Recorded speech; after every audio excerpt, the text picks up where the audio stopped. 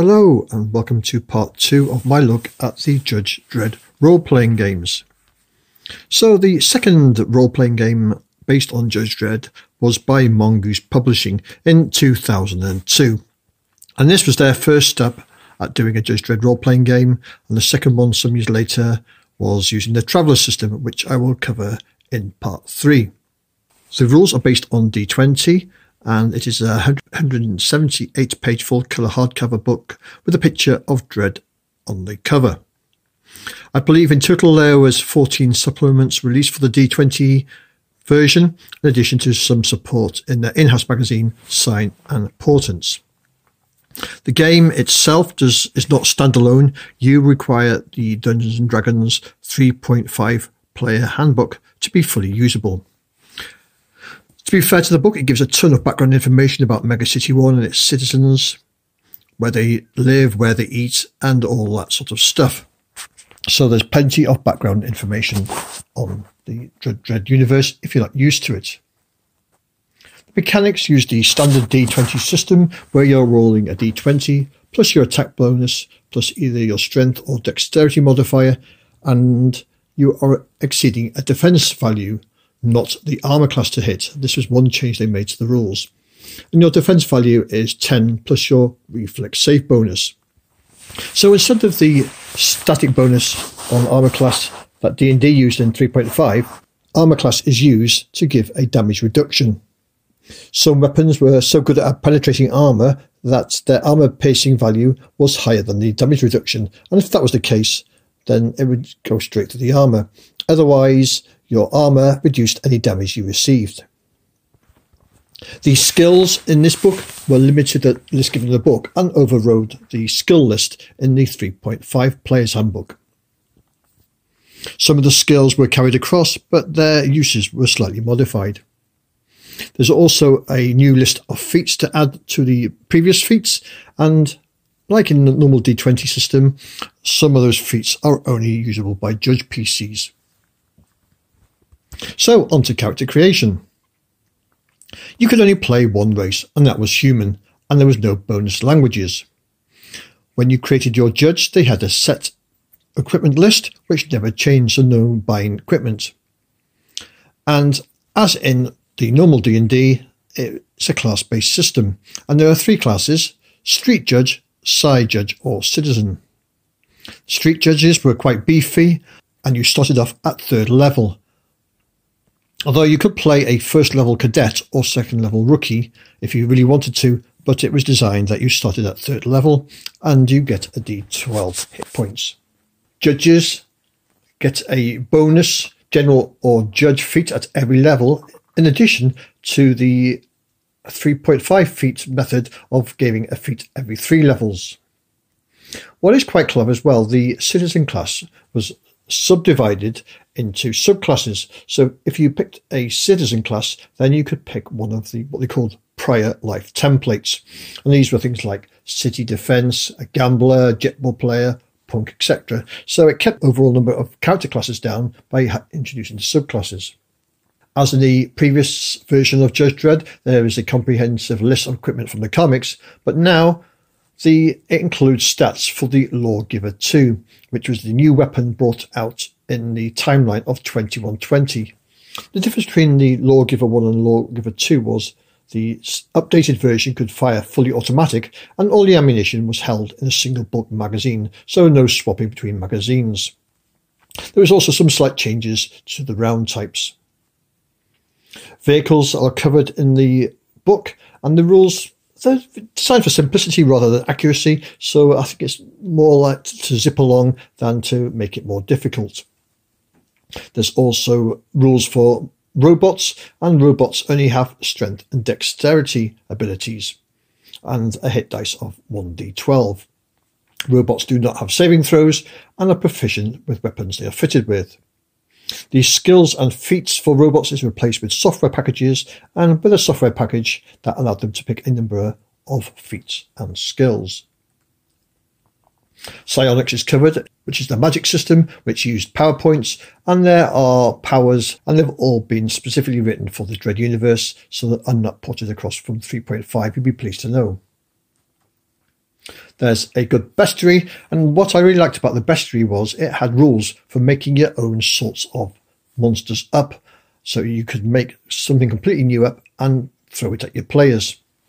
Besides making the monsters up, there's also rules there for some predetermined beasts, and you've got the walking, talking apes, dinosaurs, footsies, mutants, and werewolves are all in there. What is surprising, though, that nowhere in the book does it give stats for Judge Dredd. I believe one of the supplements actually has the stats for Dredd, but as I've not got it, I couldn't tell you which one of the supplements it is. The book finishes with some great GM advice. You've got rules for intimidating criminals, making arrests using the 3.5 system. There's the organisation of the the organisation of the Justice Department. So all the stuff that was in the previous RPG is again covered here. There's a chapter on perps and how to form perp gangs, as well as some more classes for perps, adding things like assassins and cat burglars.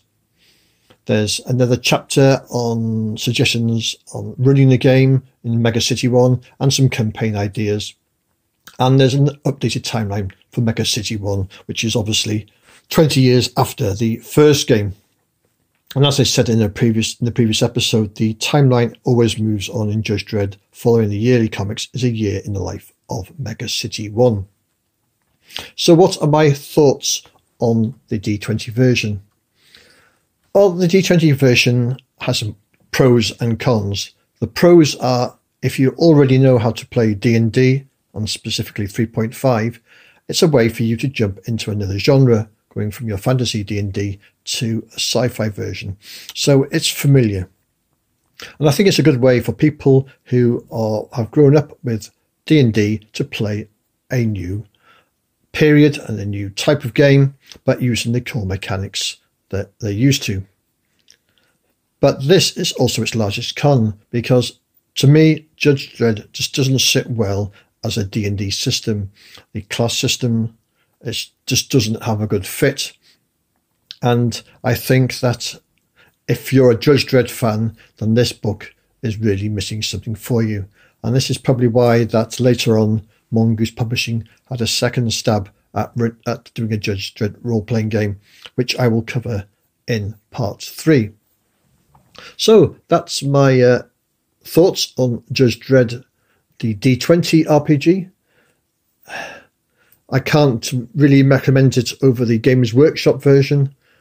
It's got some updated information that you might want over the previous version for weapon stats and stuff like that. But no, D20 I don't think is a good fit for Judge Dredd. And we have some call-ins, so let's go over to those. I'm enjoying these reviews you're doing lately, Pete. The fact you're picking out some less well-known systems. I can't remember the name, the mouse one. And now Prince Valiant. It sounds interesting. I know you like your dice pools. I like the idea of them. I don't think I've played in many, except perhaps the Pip system. Oh, there might be more. Oh, yeah, back in the day, Star Wars D6 and stuff like that. I'd like to play more. And these some of these games that take an IP, like Prince Valiant, and there's some supporting fictional material, especially images and stories that I'm thinking they would drop right into your game. Stuff like that, and Mouse Guard. That's great. I'd love to see more of that type of thing, exploring some of those different settings. So, good job. Thanks for that call in, Colin. I'm glad you are enjoying the reviews. Yeah, I thought that if I can cover some of the less well-known games, then it's more beneficial, because if you go on the web, you can find lots of reviews on your D&Ds and your Pathfinders. So if I can, I'd like to try and cover something just a little bit different. With regards to dice pools, I think dice pools work really well together in a face-to-face game. I think there's something tactile about dice pools, really is. People seem to enjoy it. I haven't played it online, so I'm not sure if a dice pool works as well online, but I suppose I will try it out at some point to see if it does. So thanks for the call in, Colin, and I'll speak to you again soon. Hi Pete, it's Barry here from the Shadow of the DM podcast. Just calling in after your joint review you did with John on the Vengeance of Tannis material to say that it was really good. I really enjoyed it. Quite a good deep dive of the material. I follow him on MeWe, so I've seen a few of the things come out of some of his settings. He's very Cthulhu Mythos inspired, very much out there in the way he thinks, but I really like that with him because it really does make some sort of things I would never think of. As for the cover art, I'd get shot if I brought that into my house. My wife has very strong opinions on that since we had a daughter. Interestingly, she didn't used to care about that kind of things, but since we had a daughter, she had very strong opinions about anything that sexualizes women, so I have to be very careful about my old RPG materials and stuff that she comes across. So maybe a PDF would be in order for that one that I can hide the cover from her, so we'll have to see about that in the future. But anyway, just thought I'd add that flippant comment on the end. But keep up the good work and keep up the reviews. I really enjoy kind of other people's opinions on material. So thanks. Speak to you soon. Bye. Thanks for that, Colin. Barry. Yeah, I think maybe you are better off getting the PDF. Don't want to upset the family now. It was nice to meet up with Barry at the Burton Sci-Fi and Fantasy Con. I got into a game with 5e with him, so it was great to put a face to a name, and we had a good time. I don't think Barry's character died. Mine did 2 or 3 times. So thanks a lot, Barry, and you can check out his podcast at the Shadow of the GM. Hey Pete, Jason, your Nerds RPG Variety Cast. Really enjoyed your joint review with John Allen Large, Red Dice Diaries. The product's what it is, but I thought you two did a good job. You played off each other well.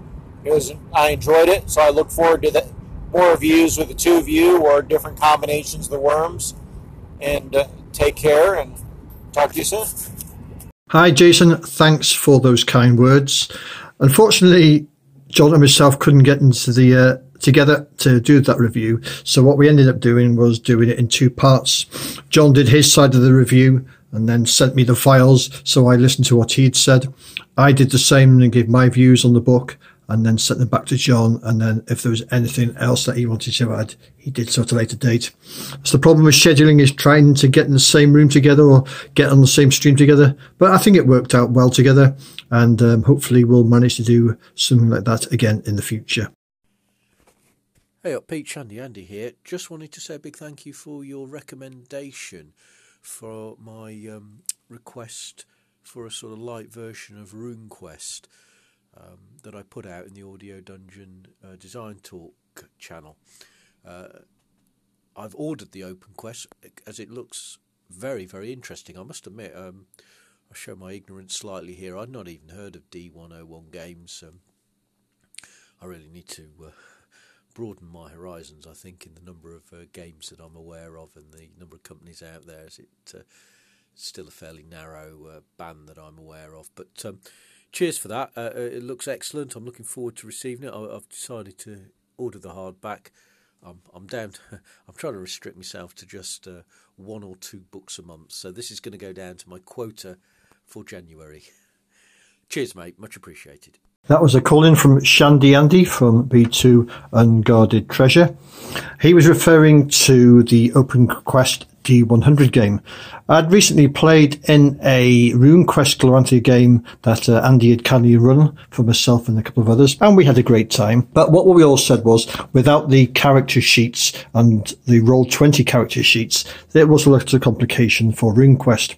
And someone coming new into the hobby without that, or someone not familiar with the rules, without those character sheets, was really struggling. And Andy had mentioned post the game that he was looking out for a simpler D100 system that would give him the same vibe that RuneQuest gave him. And I asked him if he'd heard of OpenQuest. And OpenQuest is by Newt Newton. He's a big RuneQuest fan, but was always concerned about the complication of RuneQuest. So he wrote his own hack of it using the OGL that Mongoose set out, and has written a stripped down version of RuneQuest, which gives all the flavour and is nice and easy to run and to play. So I'm sure that we'll hear from Andy on that one in due course how he found it. To me, it certainly looks to fit the bill, and I'd be interested to find out what he thinks of it.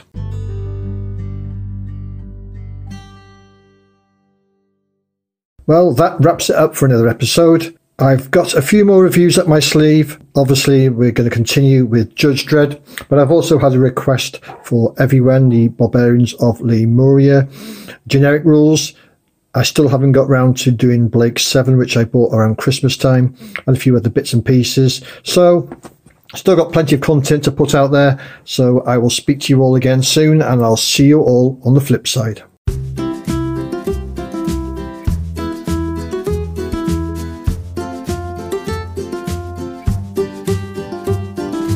You have been listening to the Dragons Are Real podcast. My name is Pete Jones.